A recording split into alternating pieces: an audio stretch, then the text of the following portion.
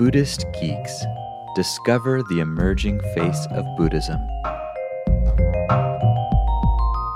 Episode 313, Reinventing Buddhist Tantra.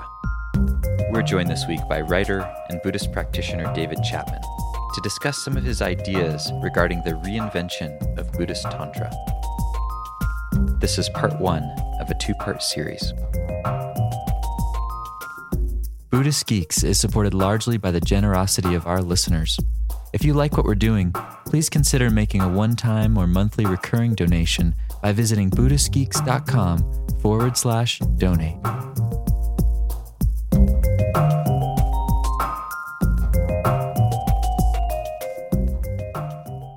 Hello, Buddhist Geeks. This is Vincent Horn doing my customary opening, and I'm joined today by our friend David Chapman. But don't let the term friend fool you. That doesn't mean we're not going to have some disagreements, as David is want to point out. But good to have you on the show. It's awesome to be here speaking with you.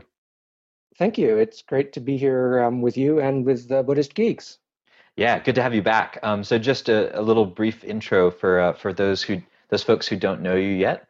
You are a writer. You've been blogging on several blogs for a few years now. One of my favorites is called Meaningness, and you can find it at meaningness.wordpress.com. You also have a cool blog on Buddhism for vampires, and you write about all kinds of things related to contemporary culture, technology, tantric Buddhism, all sorts of interesting things, philosophy. So it's great to have you, kind of exploring some of those things with us today. We also spoke to you, I forget how long ago it was, but probably a year or so ago, at least. Hokai Sobel did a sort of guest interview with you talking about consensus Buddhism and mindful Mayo. For anyone who's interested, I think that's a good introduction in some ways to the conversation that we're going to have today, which is on reinventing Buddhist Tantra. So this is a fascinating topic. You've been writing about it recently on your blog on meaningness.wordpress.com. And I was curious if we could just start, because this is a long series that you've been working on, and apparently, according to the series itself, there's still much yet to be written. So I was wondering, what kind of the overarching purpose or intention with that series is, and if you could just share a bit about the background there. Yeah, thanks. I think Buddhism potentially can address some major problems in contemporary modern Western culture and society. And I also think it could very easily go effectively extinct or become entirely irrelevant. And in that case, that potential would be lost. The kinds of Buddhism we have now are, for various reasons, probably not equipped to handle the issues that I have in mind. The traditional ones are archaic and culture bound, so they're not really accessible for most people. And modern Buddhism is already, I think, in a way obsolete. It developed first, this is something I've learned about recently that I think not a lot of people know. It developed in Asia first, modern Buddhism did, to address political problems that Thailand, Japan had in the 1800s. And then that version was adapted by Westerners to address Western cultural problems of the mid-20th, late 20th century. The problems we have now are different, I think. And so we need a different kind of Buddhism. And in the process of modernization, some key parts of traditional Buddhism got dropped out, which I think I would like to recover. In particular, Tantric Buddhism has tools that can address current spiritual problems, thinking particularly about the atomization of meaningness, the atomization of culture, of society, of ourselves as a result of that. If you just look at your Twitter stream, there's this explosion of stuff, and how do we deal with that? How do we navigate this heaving sea of meaning? Um, this is not something that I think Buddhism has tools within it that could address that, but they're not available now. So I'd like to bring those tools to bear on contemporary culture. And Tantra is all about communication and about enthusiasm. And it's something I'm enthusiastic about. So I'm trying to communicate my enthusiasm. Great, great. And I think the place to start, especially for those of us who may not have a really deep grasp of what Tantra is, might be with this notion that you present, which is that the method of Tantra is unclogging energy by uniting spaciousness and passion. And it seems like one of the ways that you're claiming Tantra is sort of unique to other forms of Buddhism, in particular, some of those that have been modernized to a large degree, you could say already, and have also become even mainstream, with the whole mindfulness movement as a great example of that with the Theravada Buddhist tradition. So, um, I wanted to see if you could say a little bit about what this kind of core notion you have of Tantra is around spacious passion, because that's a kind of unique term that I had myself hadn't run across before. Yeah. Um, I think of this as a sort of a secret formula. This is the one sentence summary of Buddhist Tantra, which is it's an attitude of uniting spaciousness and passion to unclog energy, which aims for mastery, power, nobility, and playfulness. Mm, Um, some of those words may be familiar from other kinds of Buddhism, although they're the slant's a little different. Some other one of those words you might not think of as being particularly Buddhist at all. So maybe I can unpack it on like a word playfulness. by word base. Yeah, right. Or nobility, even energy is something that is a central theme in Tantra you don't hear a lot about elsewhere. Mm, Um, so first of all, I see the essence as an attitude, which means not simply a mental state, but actually, you can say an attitude is like a posture mm, or a disposition to act in a particular way. Um, so we're already, with that word, crossing the inside outside boundary. Um, Tantra takes for granted that that's basically imaginary or permeable.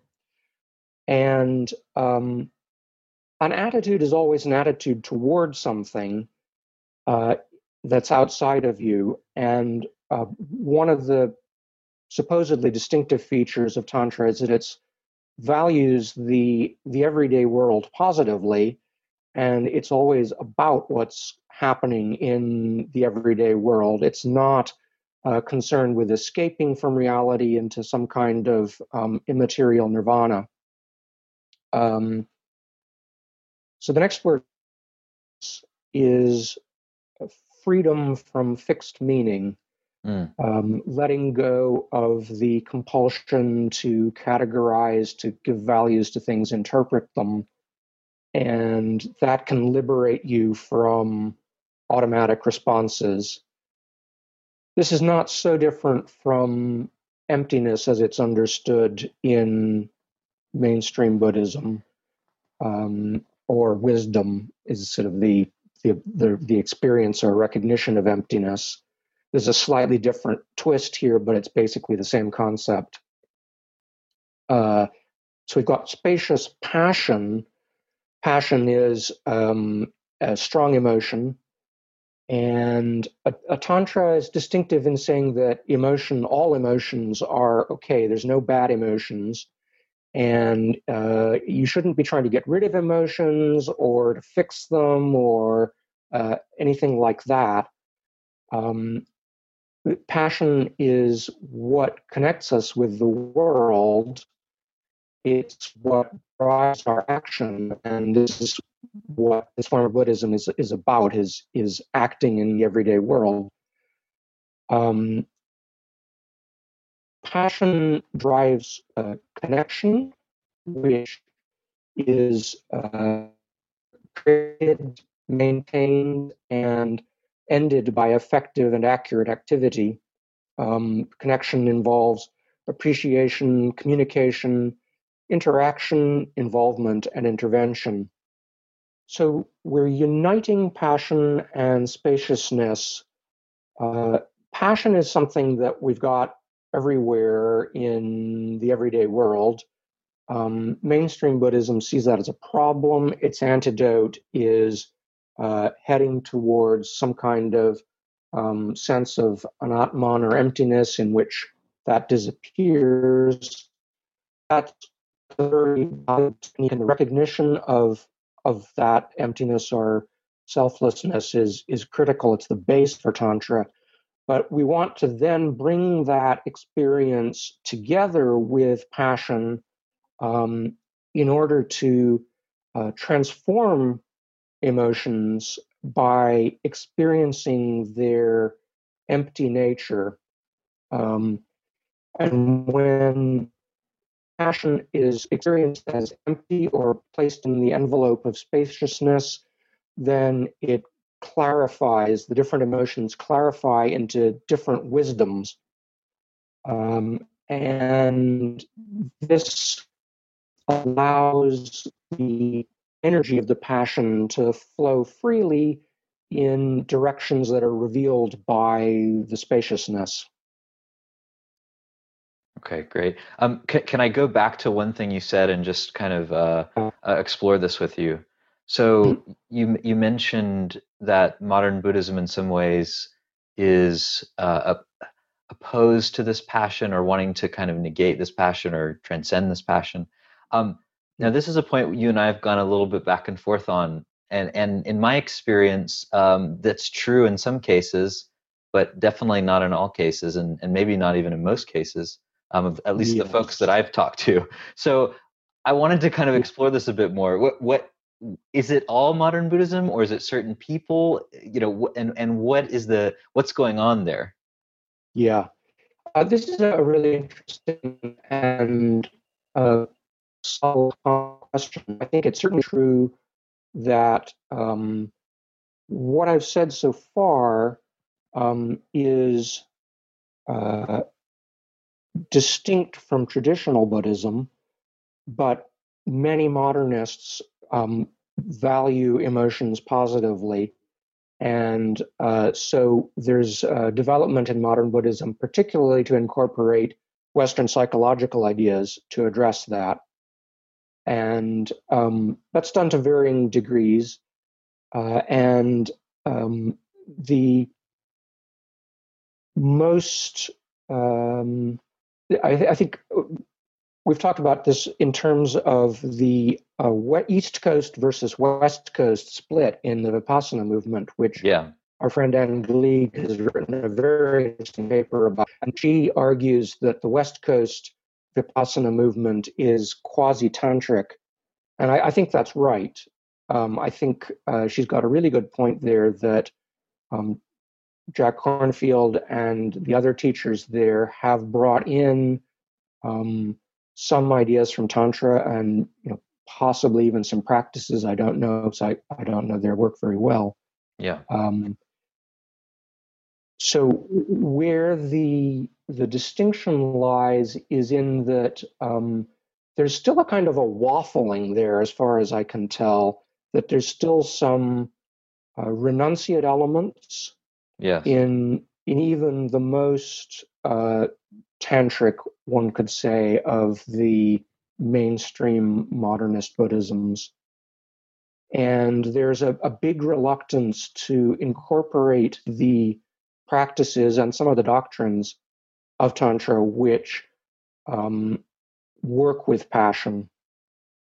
Okay, gotcha. Yeah, I mean, I think this is where it's so interesting to cross-train across different kind of approaches because it becomes much easier to see the differences. And I have no experience with Tantra, so but what you're describing does sound distinct in some ways from the sort of West Coast Vipassana. Um, but one last thing just on that because I think this was a kind of interesting point that I heard Jack Cornfield make a few years ago on retreat. Someone was asking him about this very thing, and They were asking him if, basically some question about whether Vajrayana was superior to Hinayana. They're bringing in all these kind of Tibetan terms. And, his response, which was quite interesting, had something to do or something along the lines of saying, basically you find these different kind of attitudes or these different ways of approaching experience across different traditions. You find Vajrayana in the Theravada tradition. You find that the world is sacred attitude. Hmm. Deeply embedded in certain approaches or teachers. You also find, I'd say you'd have more experience of this, but you find a more Hinayana renunciative attitude and plenty of probably Tibetan and Vajrayana teachers. Maybe even some tantric teachers might be more on that side. I don't know. But anyway, I thought that was a kind of interesting point to kind of disconnect the approach or the attitude from the historical traditional vehicle. And I found that it made a lot of sense of the different kinds of orientations that various people I've met have taken to these things, even if they're coming at the same exact tradition. Yes. I would say that the attitude is the essence of the vehicle, if vehicle is understood as yana. Yeah, Something that's often misunderstood is to think that Tibetan Buddhism equals Vajrayana, which essentially means Buddhist Tantra. right. And in fact, Tibetan Buddhism is mostly not tantric. It's mostly uh, Hinayana and Mahayana and renunciate in its orientation. Mm, And at the same time, something I only started exploring quite recently is that Theravada act very strong tantric tradition that is still live and current in Asia. In all of the Theravada countries except Sri Lanka actually have uh, a tantric Buddhism, and um, there's some sketchy reason for believing that the East Coast West Coast split on renunciate versus tantric may actually be connected with different approaches in Burma versus Thailand, yeah. where the Thai approach really incorporates some tantric elements with their renunciate practice, where in Burma those are kept quite separate. Gotcha. Okay, cool. Thanks for going down that rabbit hole with me because it's something I've definitely wanted to talk to you about. Kind of going back to reinventing Buddhist Tantra, you Mm-hmm. sort of described what you see as kind of the core attitude of Tantra, this bringing together of spacious passion. And Mm-hmm. I wondered then if we could extrapolate out to what a Western Tantra, or maybe at this point sometimes I don't even like the term Western. It's like what a global Tantra might look like. Yes, modern or contemporary. Yeah. Um, well, I think clearly, more or less by definition, a modern Buddhist Tantra should combine the best of the Western heritage, our uh, Western values, culture, and understanding with compatible Buddhist elements, in particular tantric ones. What that's going to look like, uh, people will have different ideas, obviously, because people have different values. The West is not at all. Um, People find different parts of Western culture positive or negative.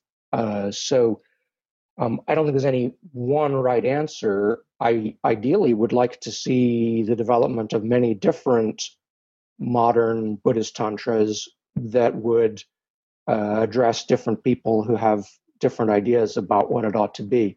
Yes.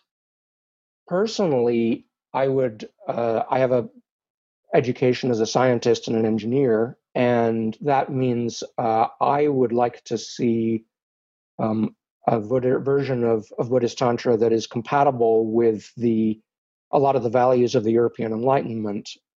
So it might be secular in the sense of non-dogmatic and teaching attitudes and practices rather than things you're supposed to believe. Um, I'd like to see it science compatible, uh, rational, empirical.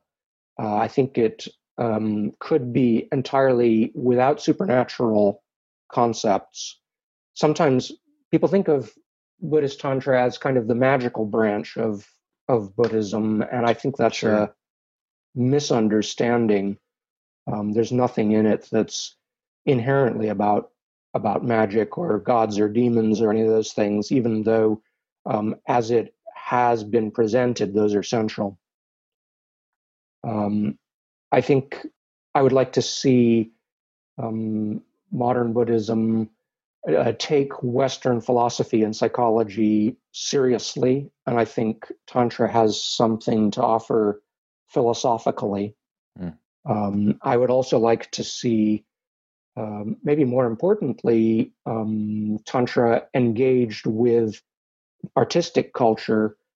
It can teach creativity that's really quite central to Tantra, and it would ideally be in dialogue with Western music, art, fiction, even video game design. Say this is, there's opportunities there. Mm.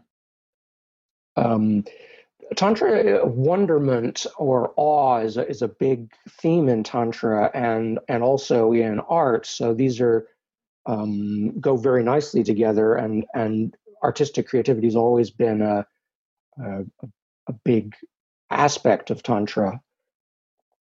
In terms of what a modern Tantra should be, something that's an interesting feature is that it says women are inherently better practitioners than men, and men ought to relate to women, taking that into account, which is kind of not the way things have gone in Tantra in recent centuries, but that's something that we could recover. There's some inspiring female role models in tantric history, and there's teachings on how men and women can relate to each other, which might be relevant. Modern Buddhism takes it for granted that men and women are equal, but the tradition that it's based on is systematically misogynistic, and Tantra, at least in theory, is not.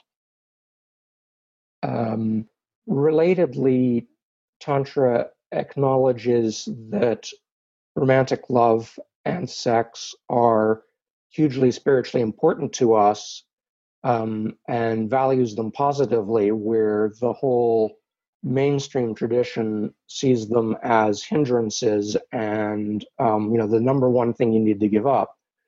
So, again, this is the modern Western view, but there's not a lot of uh, religious teaching from any tradition available on how this might work. And so Tantra may again have something to offer there. Um, Tantra is inherently relational in a much broader sense. It's about communication, collaboration. So it's inherently a group activity, and it's inherently about social factors. So this is can imply an engagement with social problems that we have now. Okay, so it sounds like just as you started speaking, that the creative aspect came to mind, and I was glad to hear you touch on that because that seems like an obvious area where there's a kind of connection. Um, I was imagining, if Vipassana really appealed to these sort of scientists and geeky types, that Tantra would kind of more naturally appeal to creative types. And I know that's an oversimplification, but it makes a lot of sense based on how you're describing it earlier. Yes, I think that's absolutely true. I'm a geeky type, but I have some artistic inclinations also. It is it's a very beautiful system that can be hard to get into because of the cultural obstacles now. But if that can be translated, then the beauty of the system reflects the beauty of our natural world, the cultural and social environment, and it's all about appreciation of um, what is happening in the world. Mm. I mean, in some ways, when you describe the sort of philosophical or attitudinal underpinnings of Tantra, it definitely seems more in line with the kind of immanent uh, way that most humans orient. I mean, I recently saw a great video from this religious studies scholar, Don Cupid, where he said, our new totalizing concept isn't God anymore, it's life. At the end of someone's life, when you're at their funeral, no one says, so and so loved God. They say, so and so loved life. So, I mean, Mm. that kind of fits with what you're describing in some ways, that, the tantric attitude is very much sort of life embracing as opposed to sort of life Hmm. transcending. Um, Hmm. so it seems like a natural fit in That's that sense. that's the essential tantric distinction. And so, because this is also as he said, this is also the contemporary Western view. I think modern Buddhism, which started out in the 1800s as a very strongly renunciative system, ascetic, um, has gradually moved without anybody noticing it towards a tantric attitude, and it actually mainly has the attitude now, but in the process of the earlier modernization, the tools that Tantra offers got dropped out. And so there's now, I think modern Buddhism has a certain weakness in having a rather than the sutric attitude it originated with, but it has sutric tools. uh, it's retained those and hasn't adopted the tantric tools. So there's a mismatch of intention and methods. Okay, I see what you're saying. So it's the intention may be there, but you're saying due to the kind of methods being what being kind of culturally kind of obscured or maybe even intentionally hidden. I don't know. Maybe we could talk a little bit about some of the problems of getting this stuff out and challenges. But like, I'm curious, why is it so difficult to get to? I know you talked to Hokai about this a little bit, but maybe just a short Mm. response because I'm confused. Uh, yeah, well, this has to do with a combination of historical accidents and um, politics. In the early phase of modernization in Asia, the whole point of this was to make Buddhism look good to Westerners.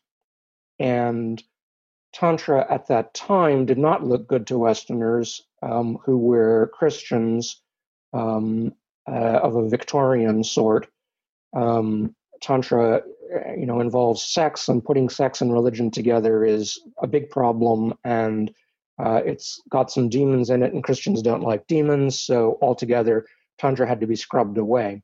Mm, Uh, then in the 1970s, some Tibetan teachers came to the West for the first time, and they started teaching Tantra, and they very successfully, I think, modernized it to make it relevant to the spiritual climate of the 1970s and 80s. I'm thinking of Chogyam Trungpa, for example, Tartang Tulku, a little later, Chogyal Namkha Norbu Rinpoche. Um, However, that kind of got squashed partly by conservative Tibetans and partly as a result of a series of serious scandals and a general discomfort on the part of mainstream American Buddhists with this.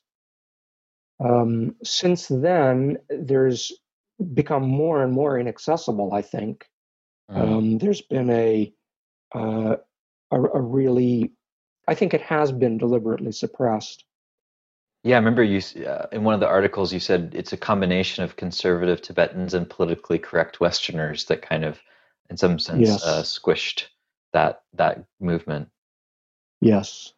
Yeah, I guess when the So I heat think, turns up, it gets a little difficult to do things sometimes, or to accept that there's something of value there. yeah.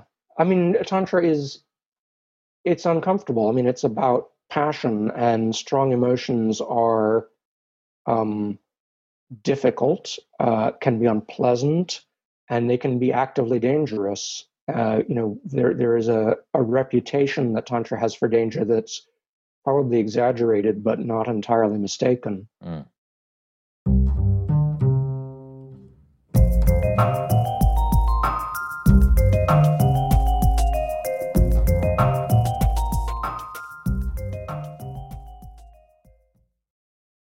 Join us for the fourth annual Buddhist Geeks Conference, hosted in partnership with Mindful Cyborgs and Shambhala Sun from October 16th through the 19th in beautiful Boulder, Colorado.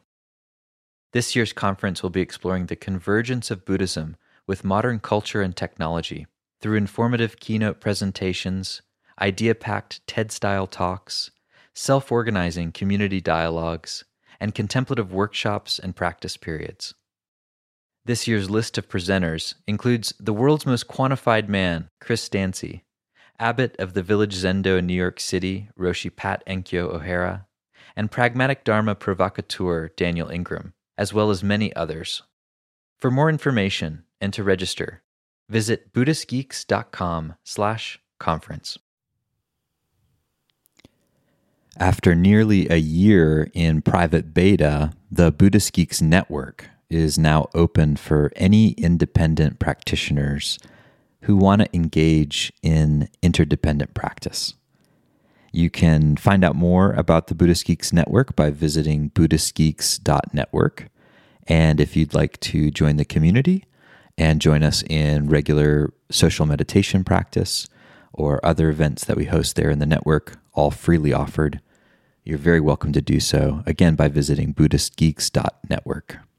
Love to see you there.